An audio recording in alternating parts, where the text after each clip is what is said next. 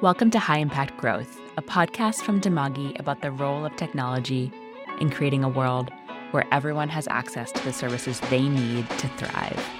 I'm Amy Vaccaro, your co-host.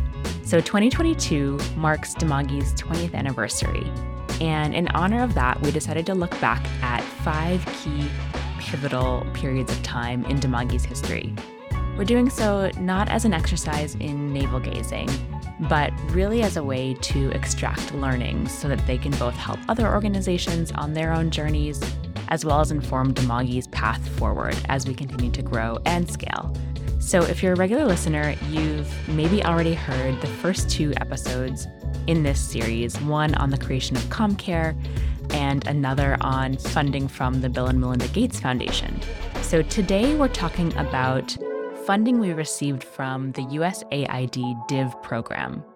This happened between 2010 and 2014. So USAID is the United States Agency for International Development, and their DIV program is their Development Innovation Ventures program. DIV is USAID's open innovation program that funds breakthrough solutions to the world's most intractable development challenges. By funding innovation and focusing on rigorous evidence, DIV impacts millions of lives at a fraction of the usual cost. The reason we chose this as one of our milestone moments was that this was really a time of incredible learning velocity at Dimagi. So it was a time where we were getting rapid feedback from users across dozens of pilots and applying those learnings to get better on a week-over-week basis. In today's episode, Jonathan Jackson and I are joined by 3 incredible Dimagi employees. Kriti Mehrotra, who's an impact advisor in the Office of the CEO, Jeremy Wacksman, who is Global Director of Division Operations, and Sri Ranganathan, who is a Director of Customer Success. Hi, I'm Kriti, Mehrotra, and I have been at Dimagi for a little over 8 years. So my background is in math and sort of computer science. I was a very varied, interested person during my college days. I moved into the corporate sector right after I graduated and found that that was not the great fit for me. I did not particularly feel motivated to wake up in the mornings. I also followed my friends to Dimagi. So at the one company that I worked at after I graduated, I made 2 very good friends. One of them was very particular and driven and already knew that she wanted to be in the impact space, in the global development space. And she found Dimagi. She moved to India for Dimagi. Our second friend followed a year later, and I followed a year after that. So I followed a couple of my friends to Dimagi, and during the 8 years here have had a wide variety of experiences. The majority of the time was spent in the India office, and really excited to talk today about the div phase, which I joined towards the end of and have, I think, a very different perspective than Jeremy and Sri will bring. Thanks so much, Kriti. And over to you, Jeremy. Thanks. I'm Jeremy Wacksman. I am the Global Director of Division Operations. I joined Dimagi back in 2012. I was fortunate to spend a portion of my undergraduate time in India, about a year and a half. So I had a little exposure to the international development space and was thoroughly turned off from all of it. And found myself years later working for the Department of Defense, of all things, supporting technology development. I've always been interested in the intersection of health and technology. And so I was about to go to nursing school when someone forwarded me an email from Dimagi looking for someone to, from my read of it, to kind of wander around India and hang out with some community health workers. That sounded pretty fun for a year. So I deferred my nursing program. I went over to India as what was called a field fellow at the time. And sure enough, did get to go hang out with a bunch of community health workers and build some apps for them. And then 10 years later, I'm still here. Lots of new challenges along the way. And so it's been really interesting. This was definitely, and it's fun to reflect on this period, which was really a lot of what drew me in and got me really excited about this particular intersection of health and technology. What an interesting path. And I love that you're still here 10 years later. That's awesome. Sri, over to you. Yeah, my name is Sri Ranganathan, and I also joined Dimagi in 2012. My background is in business management, and I did a fellowship called the Grassroots Fellowship Program, which was kind of, you'd spend a month working with a local NGO in sort of different rural communities in India. And so I did that for a couple of months. And then I really liked the organization and kind of joined as an employee.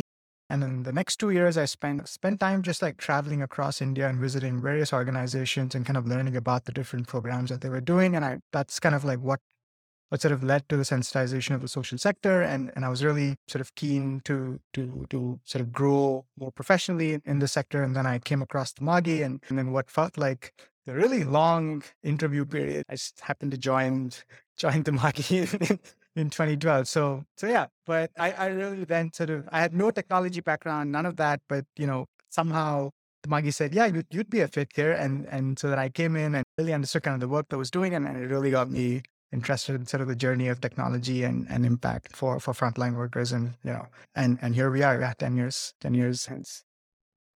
That's awesome. All right. So today we're going to be talking about this DIV funding.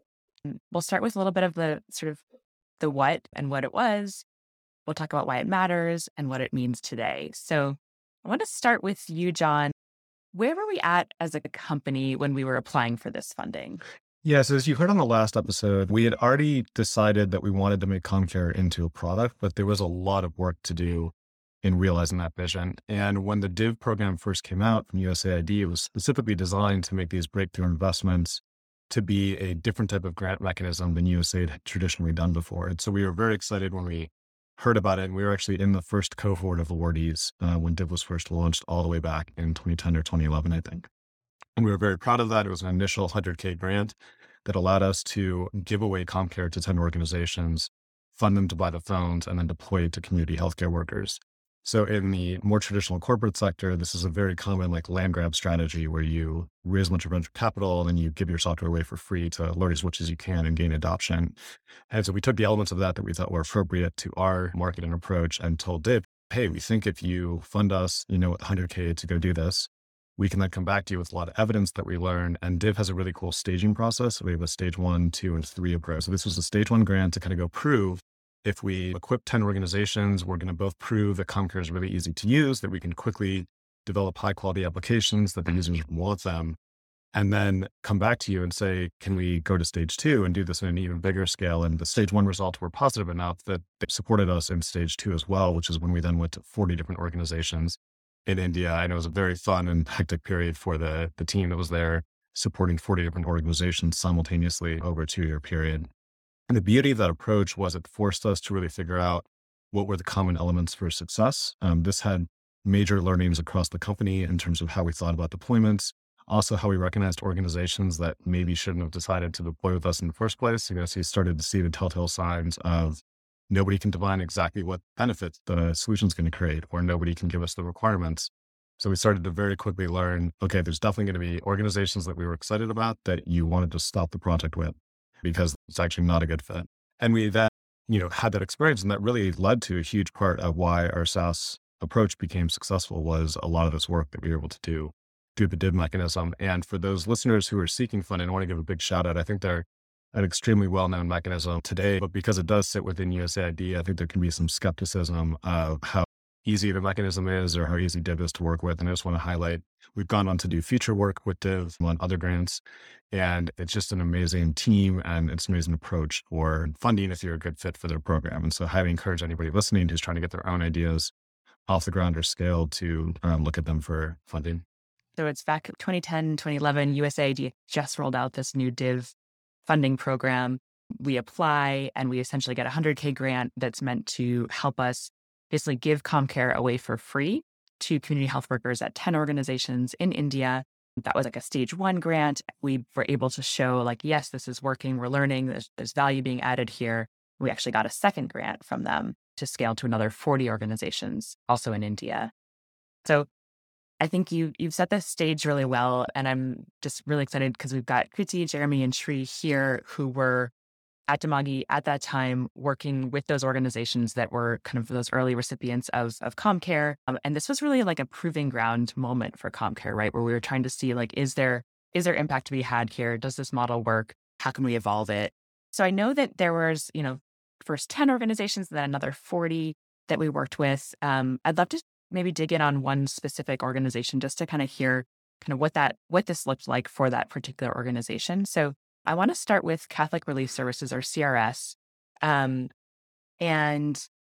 I'm going to start with you, Shri. I'd love to hear a bit about this particular proof of concept. What were the goals? What was CRS trying to do? How did they want to use CommCare?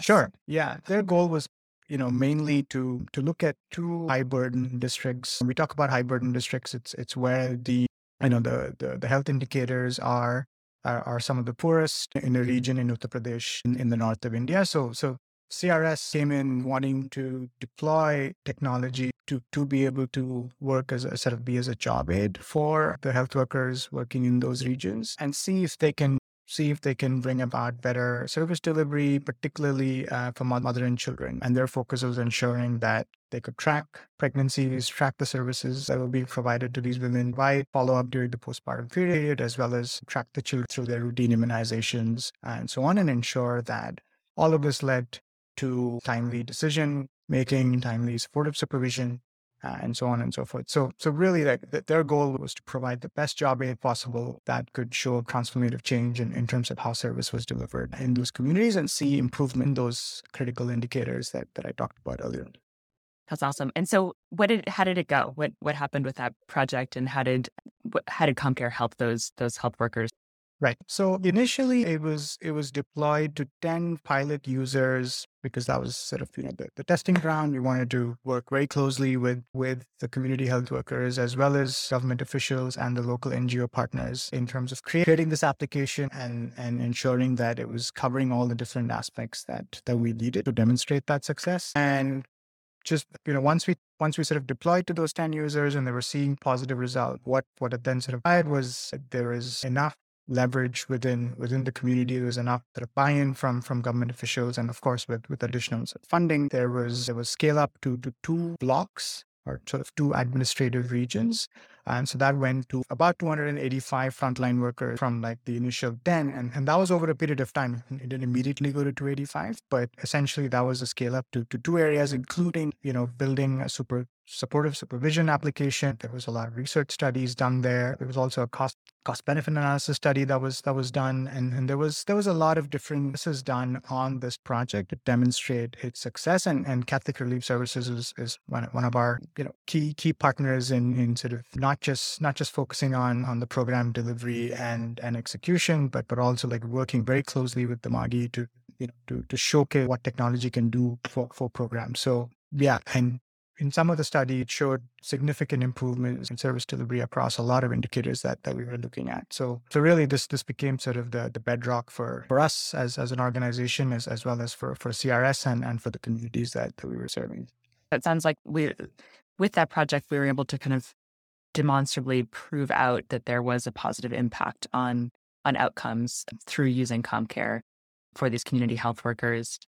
I know, Jeremy, you were also involved in this project and on the ground. Can you share a bit of your experiences? Sure. So when I arrived in India, we had those 10 or so pilot projects from Div 1. All of them had launched, and now a few of them were scaling up. So this was a big moment to kind of try and understand why are some of these succeeding and scaling up to adding additional users or expanding the scope, extending the engagement that we had with those partners, and why did some never get off the ground? So taking a moment to focus on the CRS project, this is really the extreme in one way of a project that's scaled up and sustained use. And when I reflect on why this project, I think, was so successful, one piece of it was the amount of effort and thought that went in, even at the early stages, to what's going to happen to this later on. How are we going to partner with the government? Where is this going to land if we're not here? How is this going to work if we're not here? Because they had a lot of kind of supportive supervisors that would go out and visit the community health workers for support with the technology aspect, but also generally for support with kind of supplementing the training that these community health workers had. And so they would think, how's this going to work when we're not here driving around and visiting these community health workers?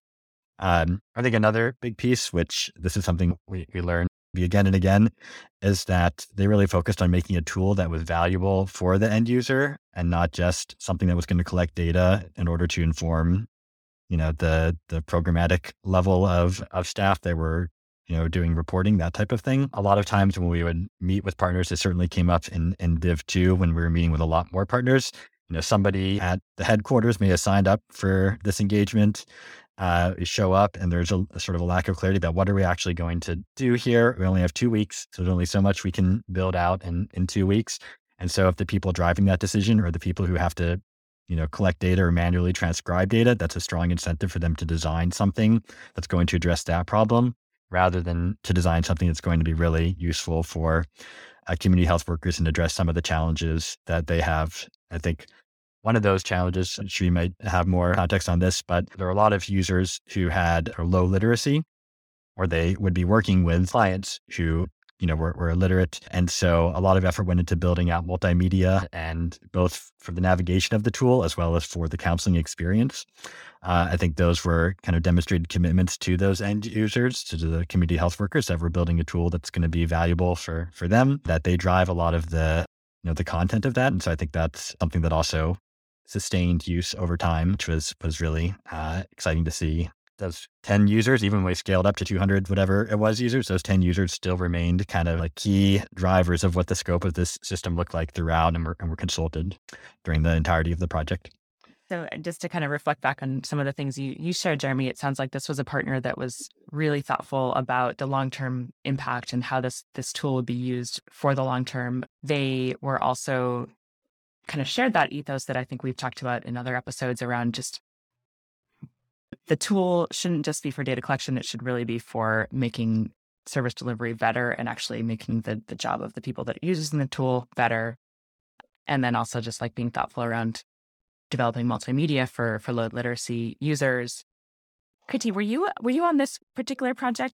CRS Remind in particular was actually one of my first field visits. So I joined as a field manager. Shri was the project manager. So we went on a field visit together, actually to Kaushambi. That particular field visit didn't involve training, but we visited the partner office and we're making app changes for them. So my big memory really from that field visit is just how quickly we were making changes. It was quite an excellent experience. And really the rapidity with which we were able to make those changes still amazes me. And like, as we've grown, the sequence in which we do things and build and test, and the number of steps that we have and the number of people involved at any point have changed, but the fundamentals are very similar. I think it was Shri and me sitting with a partner, hearing what they needed next, kind of had our laptops open, making app changes in like basically real time. The testing process was more arduous then. We were deploying directly onto phones to make sure that we were, doing it. Now we have better emulators that allow us to do that a bit more quickly. But I think doing that whole process and just being able to release it live to the user, so the next time they were updating, they were getting those changes. So I think, to John's point of, we were at the phase of kind of productizing CommCare, trying to make it more of that platform. That was my introduction. So even now, I work in CommCare pretty regularly. That is my initial anchor. Like, my first vision of CommCare is like what I did for CRS Remind in Kaushambi, eating fresh mangoes in the middle of summer for what it's worth. So that particular story, just in my journey at the Magi, is actually just quite special in various ways. So although I didn't grow up in India, my family's from UP originally, like Uttar Pradesh, the state that this project was deployed in. It was very different for me to kind of go back to that state in the context of work and see how we're helping the community there, and I'm engaging with the community there, which was really cool. It's really, really cool story, Kriti. And in the last episode, we talked about like trying to make CommCare a platform that's easy to change and update. And that's like a beautiful story of that in action, being able to kind of sit with users, hear their feedback, and iterate and change it in real time so that it becomes the most valuable tool possible for them. I want to share two fun facts. So one is, I think, when Jeremy was talking about multimedia, it quickly struck me that we actually use the voice of one of the health workers in our multimedia messages. So the entire app is her voice. And so we kind of hired her service to record all of the messaging. We bought a professional mic, so we would go to her house. And so just for context, like, in order to get to Kaushambi, you would have to take a train from like Delhi to like Lucknow, then sit on a bus, and then take a final cab, and then we would finally get to like Kaushambi. And then in order to get to the health worker's house, we'd either have to cycle there or whatever. So this used to be our way of getting even the recordings done. So we'd have to go all the way there, make sure like, the health worker is done with her work, and like, she's finished all of our other responsibilities, and she has like quiet space in the house, no other noise, and we do this recording. So it was just a fun recollection of how we used to even get the recordings. And the second thing is that devices were basically brick phones. When we talk about phones, we might make the assumption that we're talking about Android phones, but so a simple update of an app or a change in the app or anything of that sort was a completely different process back then, and also so much more emphasis on the user experience or how little screen space there is, and so how smartly you had to design the app and train on the app such that it was intuitive for the user. So I think these two just struck a chord with what Jeremy and Kriti were talking about. I love that idea of actually working with the health worker to record all the messages in the app. I'm sure that made it even more impactful.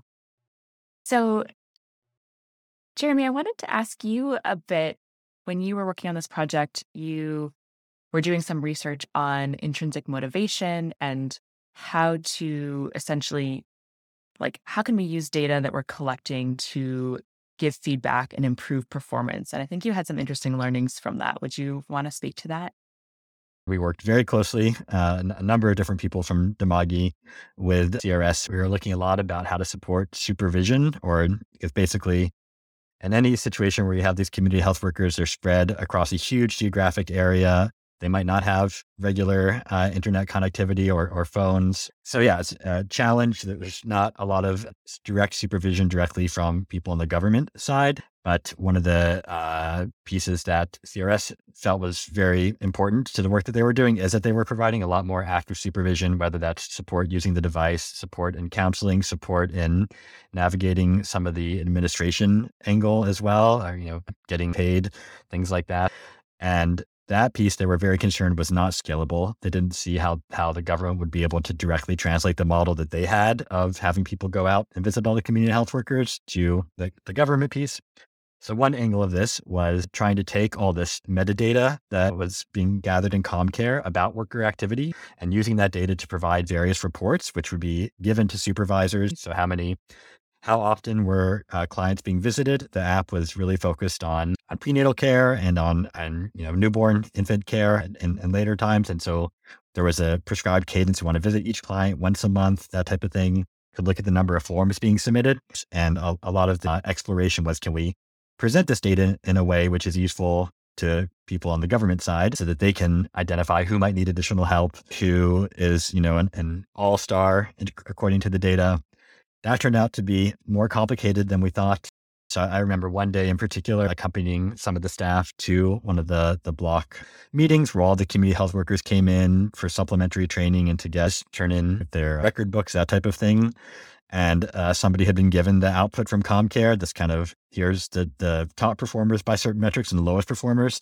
And all that happened is the community health workers were kind of scolded in front of everybody for not having high enough numbers or high enough follow-up rates without any sort of probing or curiosity about why that might be or what the barriers were. So that felt like not quite the right solution there. I think, correct me if I'm wrong, but I think you had to make a pretty significant decision of whether you wanted to make this research a big part of your next year or not at one point. And I think you ended up moving to Shambi. So you can just speak to that as well. Sure. So after a few months in India with Dimagi, I ended up in Mumbai, where I was living with another Dimagi field person, Mohini, and working on some projects there.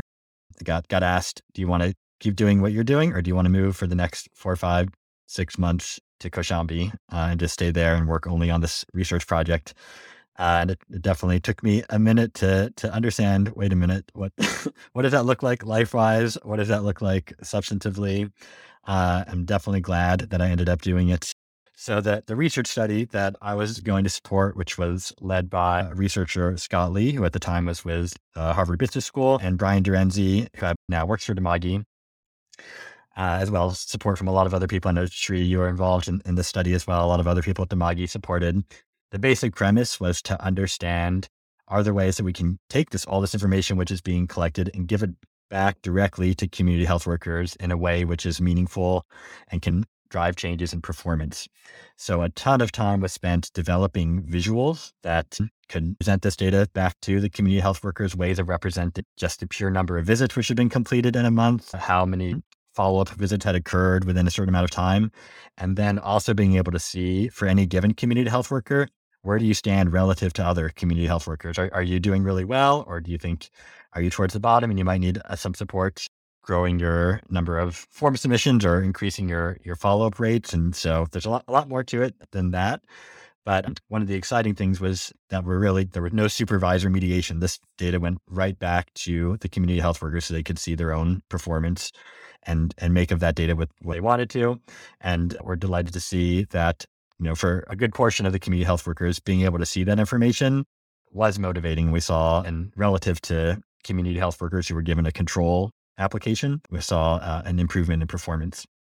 And I want to highlight a couple things that were really incredible about this work.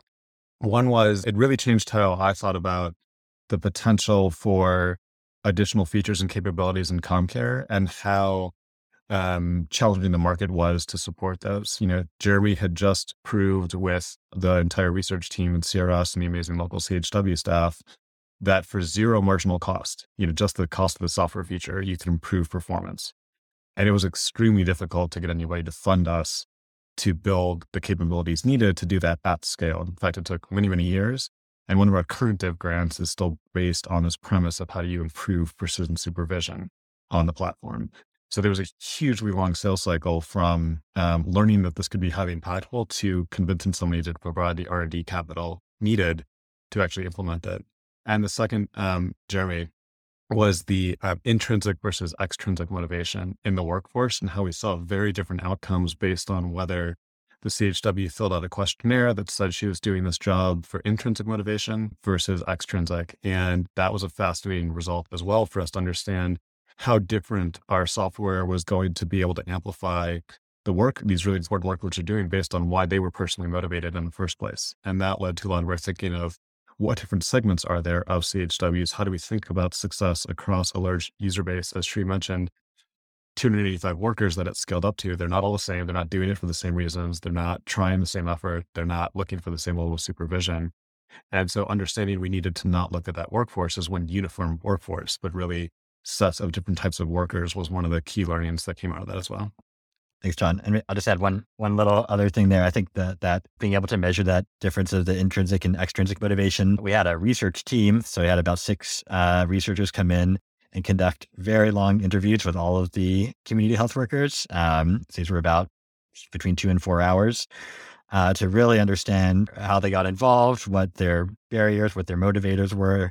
And just from an experience perspective, it was really incredible. Like a lot of these community health workers maybe felt it was very awkward at first. Why does anyone want to know all this stuff about me? And a lot of them got really emotional where people felt like suddenly they could disclose a lot of this, the struggles that they had or, talk a little bit more personally about the motivations that they had for being a community health worker. And as John mentioned, it was really interesting to see that. And we looked at a lot of different ways of categorizing community health workers by these different attributes, and seeing that difference between extrinsic and intrinsic motivation was definitely quite striking. This is really fascinating. And it's like such rich research and like foundational understanding of like what motivates a community health worker. How do you use data to give feedback on performance that actually improves performance versus creating a shaming situation like the one you described with supervisors? Are there ways that today, like the way CommCare is used, reflects that research that you led? Yeah, we do a lot of thinking around this. And one thing I want to say is many projects are different. The type of data that makes sense is different. But for the listeners, I want to bring it back to just think about yourself and your own organization. What type of comparative metrics relative to your peer motivate you? Where does your organization invest in servicing data that they think is going to be helpful? And how often is your organization totally wrong that that's helpful, warranted, or worth the time investment? This is really hard work. Even at Dimagi, Kriti is the impact advisor within our office. And we're spending a lot of time going through stuff that is really difficult to know. Is this effort to surface these numbers and present the data in a certain way going to help? And one thing I want to say that was so critical in this project that Sri and Jeremy and Kriti and everybody was working on, we spent an enormous amount of effort on how to present the data back to the frontline worker in a way that was really understandable for a user at that literacy level with that level of digital familiarity. And we spent a lot of time paper prototyping. Jeremy mentioned working with Mohini in Mumbai. I used the paper-based prototype that she did fieldwork on in my presentations for a long time, talking about how important it was to get this right, because you could have the right indicators or surface the right data elements and then present it in a way that doesn't motivate people at all, because it's not showing it relative to their peer group or showing it relative to their absolute goal. And there's a huge amount of work going in around this. But, for those listening who might not have been to rural India, to get a sense of this, you can also apply it to how you feel and think in your current job. And like all of the metrics you find useful that your organization asks you to look at, all the metrics you find totally useless that people ask you to look at. If you're internal to the Magi, I'm sure you think all of our metrics are perfectly valid and super important, but I'm talking about other organizations, of course. Of course. Quick little footnote there. Like I think one piece to also be aware of, there's some risk here as well that low performers, you demotivate them more depending upon how you present back this information. And so that's, I think, also something that we try to be cognizant of when designing these types of systems or feedback loops. Dimagi has worked on, 3,000 plus projects to date. And I think in this period, we got a lot better at project management and knowledge management and maximizing the success of projects. I'm curious to hear about some of your learnings from those days. There are definitely a ton of projects happening very quickly at this time. So one piece was, you can imagine we have a week of prep, 2 weeks on site, and then a week to kind of wrap things up, and then it's on to the next project. So that's a lot happening very quickly. And I think that pace of learning was really exceptional this time, whereas just every single if your project was 2 weeks later, you're going to benefit a good bit from what had been learned in that intermediary time. There weren't that many of us. And so at the time, a couple of the tools we used at Dimagi, one is, and for the India team, we had a call every week, which I remember that standing out as a way to quickly share, because everyone was always out and about. Like, here's what I'm stuck with. Here's what worked really well. I had this breakthrough and how to do this type of thing. And then we also had the field reports where everyone around the company would send an update kind of every week on what had happened, what they'd run into, successes, that type of thing. One example that stands out, these projects were almost all running on these J2ME brick phones. Sidebar that a J2ME phone would be a phone like one of the old Nokia brick phones. It's a version of Java designed for really simple phones. And so one of the things we would have to do is teach how to type in Hindi. And that was like a really big learning curve of how do we actually do this if we just have 3 days of training. You have to teach all this stuff about a phone, and you're going to go through how to type in Hindi. And so just getting feedback like, we made these paper charts, and this time we made 3 paper charts, and this is what was on each of them. And then I was able to point back and forth between them. That was immediately applicable to the next project to be able to kind of make the trainings more efficient, or be able to kind of draw upon those training techniques that because we often at this point were leading a lot of the trainings or working closely with partners. I think all those training related learnings were immediately valuable for kind of the next project. For some of the first trainings that I was doing with the Magi in rural North India, you could already tell that we were applying the learnings that had come from these other projects right before. So one of the first trainings that I was a part of was, again, with maybe a group of 30 to 40 women with a wide range of literacy, all in J2ME brick phones. And it's interesting to reflect, like, I used to do a bit of teaching and tutoring in the time before I had joined the Magi. And you kind of make a decision at one point when you're training someone on how to do something very specific, whether you're going to tell them like the exact steps to follow, or you have to convey a concept so that they're able to apply that concept. And I think the typing in the Hindi font thing, I remember having that moment where it's like, oh, we can't just tell them that if you're trying to type the letter G, just press this button, because there's so many different like diacritical marks and like things that vowels that have to get represented, that we had to say, when you click on this screen and you see this layout, the button that is right below the thing you see on this screen, if you click this button, then that thing that you see right above that button is what will get pressed. So, I was explaining how a phone works alongside that process. And for a lot of people, this was the first phone they were holding. And I think even tying back to the motivation points that we were talking about earlier, not in a supervisory context, but early in trainings, you could really see people, like whether they were feeling more motivated because they were just better at phones. When they were younger, they'd had a little more access to them. And people who just couldn't quite figure out how to turn a phone on or type very easily, being extremely demotivated. And the end of like a 2-day training, really seeing certain people just having turned that curve, because we were like, no, you really can't do it. And they're like, oh yeah, like, wait, I can type my name in like 10 seconds. And it was taking me like 30 minutes before just to keep, correcting things and going back and forth. So I think that training piece in particular, I found that when I came in, we had those learnings and continued to apply them.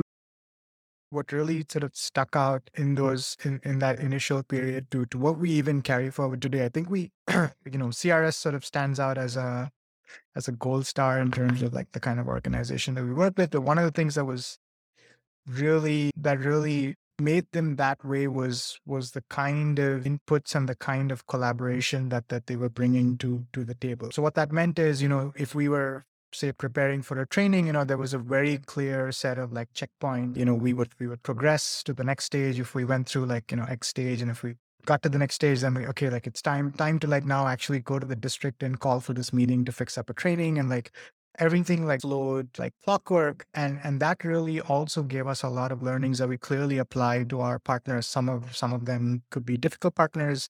Some of them could be just partners who are not like responsive, but it's very clear to like protect Magi's time and the people who work on these projects. We're going to get to this stage, but here are your responsibilities in terms of like how you need to be able to deliver X, and we give you Y, and so on and so forth. And that all sort of like I could also attribute to how we learned to plan for a deployment, and there's many different checkpoints before you actually get the phone to the end user, and so they start training. And so all of that, they helped us design what our ideal like deployment would look like, and ways that we could enforce that to protect, the people who are working on it, as well as ensure it's a successful deployment.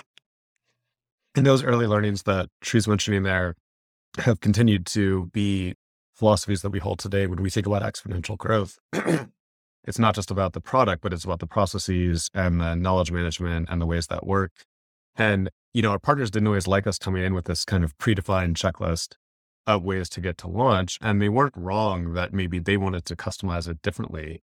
But the challenge was, if we're trying to do 40 of these cost effectively, like we can't customize it cost effectively. And that's something that we continue to this day, trying to find that right balance of saying, look, the industry overall has got to get way more cost effective, right? So we need way more value for money over the long run if we're going to achieve the SDGs, Sustainable Development Goals, universal health coverage, and many of the other goals the development sector aspires to achieve.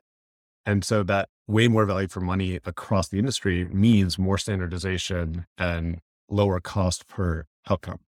But that does come at the expense of any one project getting to do things exactly the way it wants to, whether that's us or anybody else in the market. And that's something that I think is still hard to figure out the compelling argument to get people to accept that their projects should kind of do things a standardized way so that everybody can benefit. And that's true at the software level, that's true at the process level, that's true at the program level. So clearly this was a really rich learning period. You heard about CRS, which is an example of a really impactful pilot, and the research done on motivation. But we also had some real fails and learnings during this period. Jeremy, can you speak to one of those examples? Sure. Just to provide the story here a bit. So I was working on, this was not a Div 2 project, but it was very similar structurally. We kind of went in with our J2ME phones, worked closely with a partner to build out an app. This particular app was for early identification of pregnancies.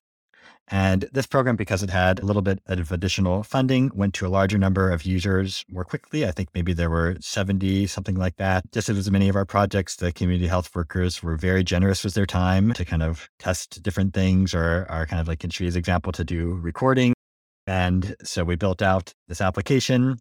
The partner is very enthusiastic, at least the leadership of this particular NGO, wanting to, go ahead and get these phones out there, conduct the trainings, and in particular, get all of the community health workers to register all of their clients in the phone, not just as they were doing their work, but getting ahead of things and typing them all in. As we've mentioned, that's no small task to do on a little J2ME phone, typing in Hindi. So they went ahead and did that. So I know the community health workers, were excited about this. They saw a lot of value in it, at least based on the feedback that we were receiving and what we could see from the initial use.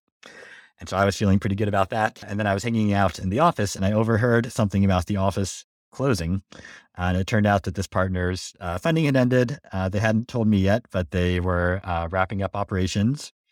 So they would be, I knew this project was coming to an end, but the thrust of the project had been it's going to be handed over to the local municipal government. They'd already been involved a bit. But over the subsequent weeks, it became clear that that handover wasn't going to happen, and that in the following weeks, this project would end and the phones would be taken back from the community health workers because they were property of the organization or something to do with how this particular effort was funded. And so all these workers had gone through, done all this legwork to get things registered. And then after they'd finished that up, the phones were just taken right back from them. We did spend some effort trying to figure out, is there another partner who could support continuing this effort, and couldn't find someone to do that in the end. And I remember them telling the community health workers during this meeting, they were explaining what was going to happen and they were taking the phones back, and they said, well, we're just figuring out what to do next, and we'll get these phones back soon. And that was really upsetting because my understanding was that wasn't going to happen. And indeed, those phones just sat in an office somewhere afterwards. And reflection on this, there's, I'm sure there's lots of reasons why different things work or don't work out. But I think this instance, it seemed like a net negative. Like we'd taken a lot of time from all these community health workers, both to develop this tool, to participate in trainings, to register all of their clients. And then it was just all taken away immediately after that with kind of not full transparency about what was going to happen. And so thinking about the impression that leaves with those community health workers, why would they participate in something like this in the future so willingly? It's just a waste of time. They're not compensated for that extra time. There's no particular value to them. And so, in these early days of 40 projects, we want to really be open to all different types of projects and all different partners. And we want to try a lot of different things, but thinking about, not only what's the right match or what do we need to screen for in order to feel like this is a good fit. We don't want to push anything on anyone. When we're doing follow-up as well, I remember for a while, there was a big push to see which of these div POCs, these proof of concept projects, these pilots are still using the system, and then trying to call them and say, what I see that you're not using the system. Is there something we can do? Trying to figure out, well, maybe there's times where we just should be very intentional about pulling back and not trying to put effort into things that we know aren't going to go anywhere. That learning came out of the first div grant where we put in a ton of effort to make sure all 10 were successful. And then we launched all 10 because we thought we wanted to do that and both needed to demonstrate that to USAID to get to stage 2.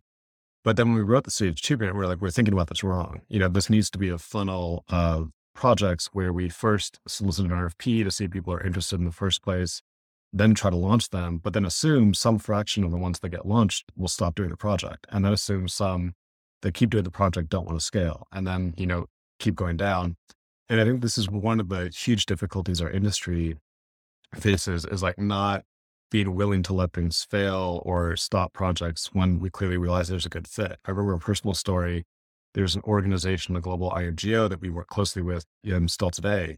And in one of the POCs that was a similar program based in Africa, they had applied, and it was their headquarters office who had applied. And when we went to their office in West Africa, there was a ton of friction in getting the requirements and trying to set up this project. It got escalated up to me in their headquarters. And they're like, yeah, the office really doesn't know what they want to do. There seems to be a lot of, pushback from the country office. I'm like, well, why did you guys apply if it sounds like they don't want it? And they're like, oh, we applied at headquarters. I'm like, whoa. This is not our fault. This is like headquarters and country office problems. Obviously, we shouldn't do this project if there's not sufficient demand, because even when there's sufficient demand, and even when the app's well designed, there can be all these opportunities for the project to fail, as Jeremy mentioned. And so I think looking at the progress of digital adoption as a funnel is one of the common things we do in other technology sectors that we need to apply to digital development. But unlike other technology sectors, the cost of failure is extremely high, but it's not borne by the organization, it's borne by the user. As Jeremy mentioned, those users are now going to be much more skeptical by the next project that comes to them saying, hey, I have a great solution, because they're like, well, I've heard that before, and you're just going to take this phone away or drop the support in 6 months. And so while we learn, and it's helpful for us to view as a funnel, that's an incomplete view of the world, because there is a real cost to equipping users and then dropping support for the application and dropping support from the organization. So I think we do need to have that mindset, but also realize these aren't, you can't just fail for free. Those were users, you took the time to train, you got excited about the application, then you stopped supporting them. I feel like I'm getting a really clear picture of what this time was about for Dimagi. I'm curious though, why do you think this funding mattered so much for Dimagi, and what are your key takeaways from it?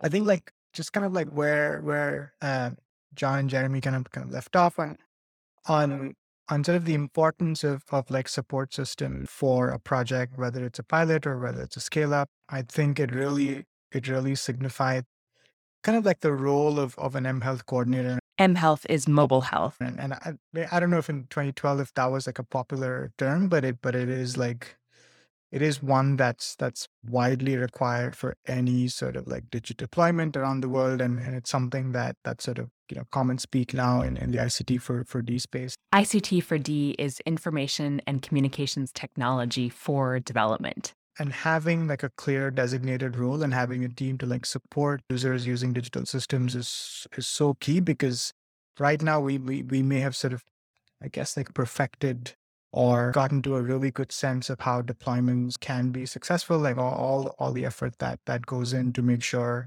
trainings are done well and so on and so forth. But ultimately, if the local organizations and the organizations that want the system to succeed, if they're not playing that role of support, those users will probably lose out in the long run, and probably won't see sustained usage of the system. So for me, it really spoke volumes in terms of how much support is required and how to actually make that sustainably like sort of feasible for organization to incorporate it into their programs in the long run. Yeah, I think she mentioned this in the last point, and I'll just zoom in on it a little bit. But really, I think what I saw during this phase reinforced for me in a way that I think will stay with me probably forever, the importance of good trainings. And I think just the need to be thinking about this humanly. I mean, we think about this in all these other ways, right? Like just think about when we learn things and you go to, I don't know, you sign up for a course on Coursera, or you're watching a cooking show to learn how to cook something. Like all of us learn in different ways and are like absorbing information in different ways. And especially when it comes to technology, we learn differently. You just teach people different things in different ways. That just not underestimating the depth and breadth of experiences that you might be training to, I think is critical. Someone had made a joke about this when I joined the Magi, but I kind of took it seriously and tried to like teach my grandmother ComCare or explain like what we did and how to like use a phone and how to use ComCare on a phone. And I think that is really critical. I think definitely identifying what it takes to do a good training in the right context, and then investing in the collateral that is hopefully reusable just to like improve efficiency across like larger scale. But being motivating during those trainings, I think really not underinvesting in setting the stage. We would find in other projects that I did after that, it was very easy for partners to reasonably kind of immediately jump to the idea of like, this is our program, this is what we're trying to do, and this is how we collect data. And we'd be like, we should spend a day before that just introducing what a phone is and like how to turn a phone on and off and how to tell if it's charging correctly. And of course, that context window might have shifted as technology has pervaded more into deeper nooks and crannies of all over the world. But I still think that window needs to be looked at, and that you keep both ends in mind when you do those trainings. So I really feel like our interactions with users after that was heavily dependent on how comfortable they felt with the application. I think you lose out on both their actual performance and how they're going to interact with the system, but also really valuable feedback that you could get from them. The better someone understands the system, you'd be amazed at how good the feedback you can get about, wait, why is this question being asked at this point or in this way, and why not in that other way? Because they're able to map that it actually can be asked in that other way because it is in a different place. And that level of feedback from a user it's really gratifying to see when they are able to internalize that. And I think trainings, and it doesn't have to be one time, like regular trainings and engagement on that basis can really unlock that. I love both of those. I think one piece that stands out to me is just kind of where this fit or situated both for Demagi's kind of growth and learning, as well as kind of where the broader industry was and the ICT for D community.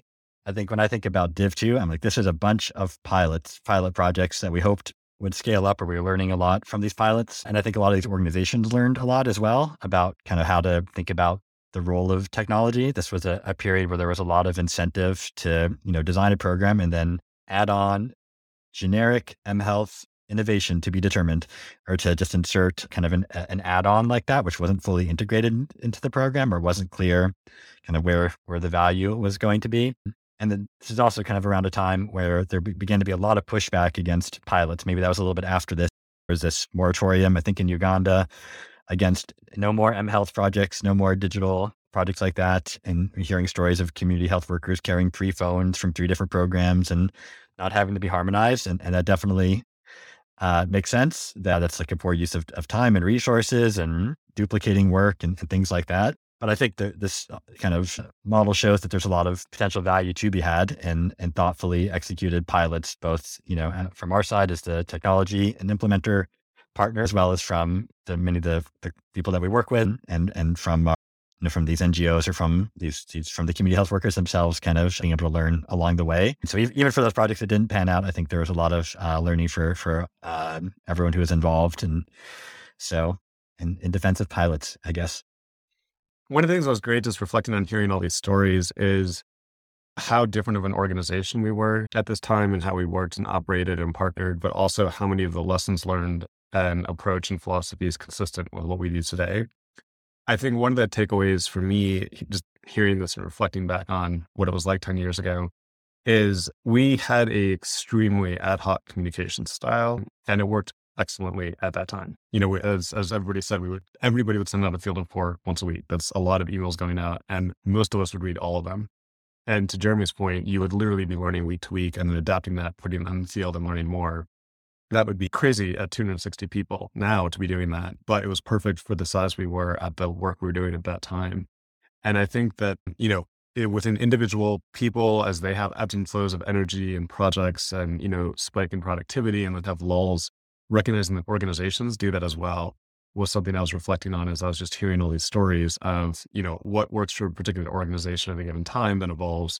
And to Jeremy's point, that doesn't mean you never do pilots or only do scale projects, but as we've grown, having to take these learnings and then right size our approach based on project size, the approach, what made a ton of sense for us during this div period stopped making as much sense when we were going to national scale in several countries, one of them being India. And that, I think, took us longer to recognize in our approach. And we'll talk about that in a future episode as well. But it was so much fun and so exciting at this period. And it was exactly what we needed to do, because maximizing our learning velocity was probably the most important thing for Dimagi to be doing at this time in terms of the long-term success of our vision. And that's certainly how we structured the organization, was to maximize our learning velocity, possibly at the expense of other things. But it was great to hear these stories and definitely brought me back to a lot of the early days of what we were doing with Div.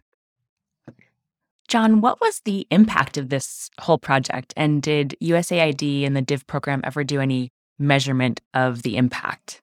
Yeah, one of the other exciting things in addition to the learning velocity was the huge impact that this led to. Obviously, it was core to getting ComCare off the ground. And the Div team actually did a social return on investment report that we can link to in the show notes that found that ComCare was one of the most cost-effective investments Div has ever made at a 24-to-1 social return on investment, which we were really excited to see. And so we'll drop a link to the report for that as well. But I think Div also got a huge bang for the buck on this investment as well. Thanks so much for joining us for today's show. And thank you to Kriti, Jeremy, and Shri for joining.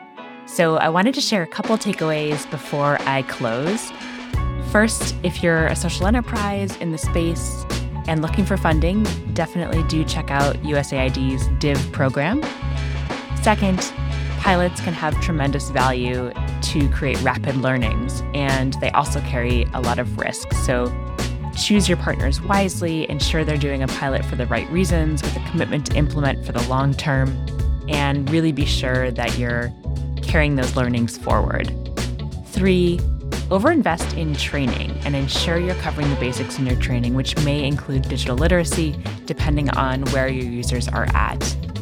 4, if you're rolling out a digital intervention, you have to be clear that it's adding value and not just burden for the users.